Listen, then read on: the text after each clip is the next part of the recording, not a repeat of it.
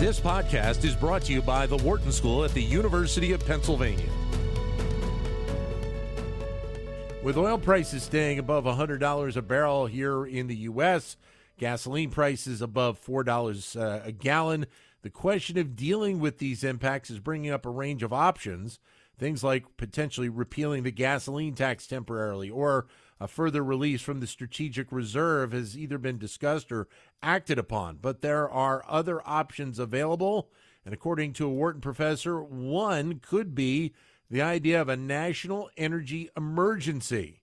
A recent opinion piece in The Hill takes a look at that. Eric Orts, professor of legal studies and business ethics at the Wharton School, as well as professor of management, was the author of that piece, and he joins us now. Eric, great to talk to you again. Hi, Dan. Good to talk with you, too. So start out by laying out your case for this declaration. Well, I think the main argument is that we are seeing these fluctuations in the energy market, and that this is not going to be a temporary issue. So if you look at most estimates by the International Energy Authority and others, this is not going to be temporary. International agency.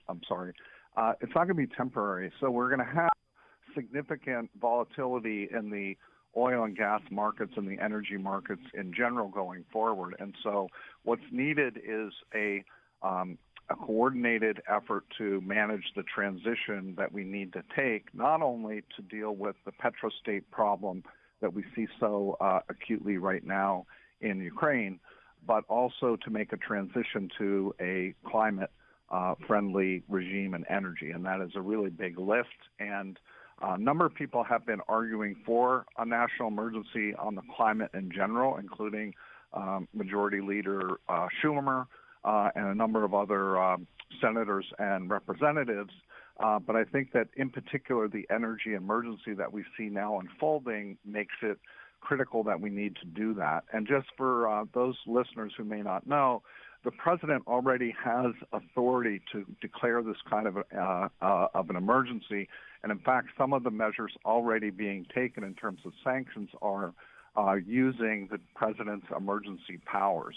So this would be an expansion of that under statutes such as the Defense Production Act, which says that the president has authority to move forward with energy production or construction that would be critical to dealing with energy problems. So you can enhance supply that way, or enact conservation measures that would help to improve the situation. And one other is the International Emergency Economic Powers Act that would increase the possibility to have sanctions imposed on rogue states. So those are just a couple of examples, and there are others, but that's the pitch. We're in an emergency situation here with respect to energy.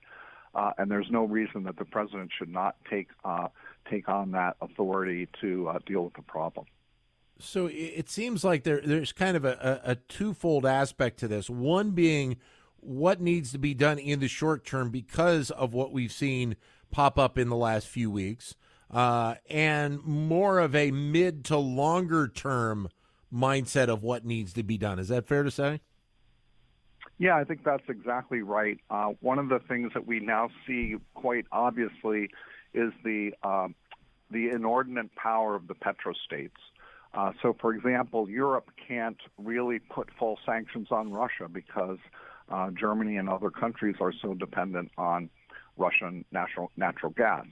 So you see that this is an example of the few countries, and they tend to be authoritarian regimes, if you think not only of Russia, but also Saudi Arabia or Venezuela or some other examples. So what you need to do is confront that particular geopolitical problem that is putting pressure on democracies such as Ukraine, but you also have to think about climate. And that's an issue that has not been on the agenda so much right now, but it is critical that we also make this transition, as most people who look seriously at the climate issue realize. You have to make a radical energy transition, and you're absolutely right to say that's a medium-term problem.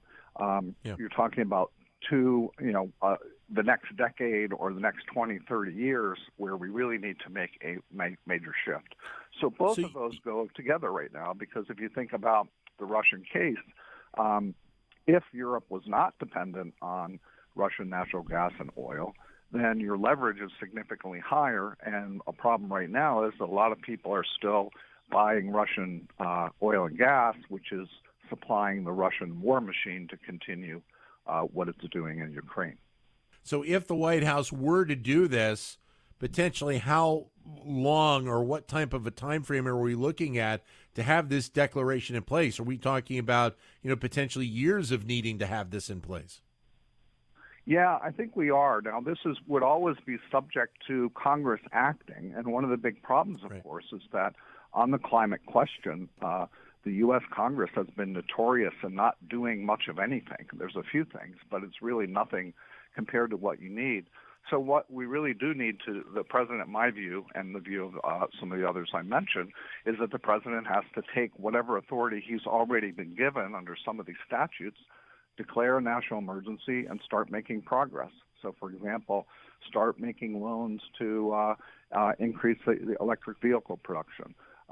Start dealing with supply chain issues in that respect.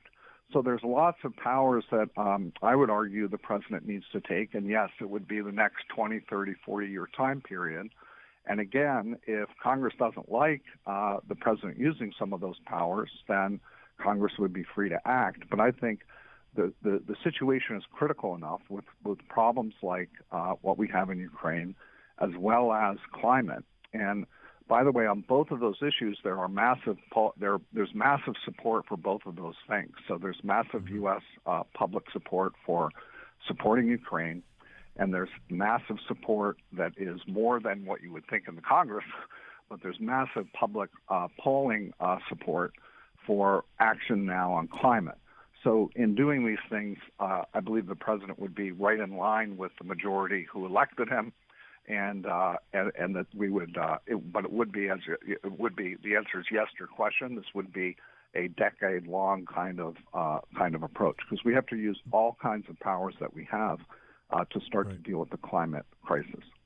But I guess at least just in the short term, because of what we've been seeing in terms of the rise in oil prices and the cost at the pump here in the U.S., that there may even need to be in the very short term an increase in production of petroleum here in the U.S.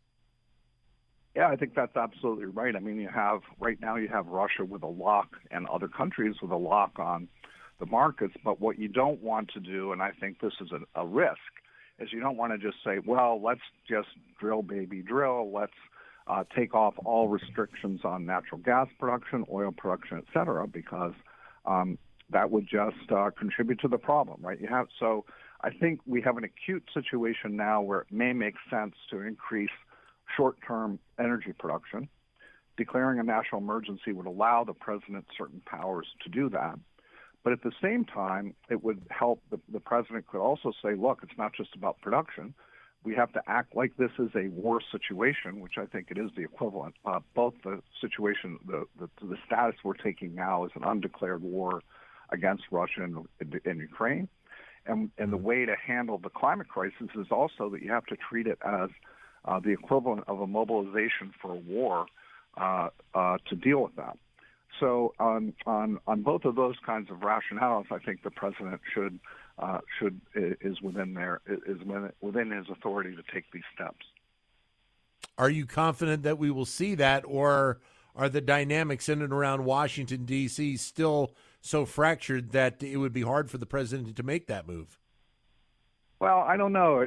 I'm not inside the White House and don't have any kind of inside information about what's being considered. My guess is that this kind of issue, kind of approach, or elements of this approach are being considered, because we've already seen the exercise of emergency powers, which is natural in a situation like this.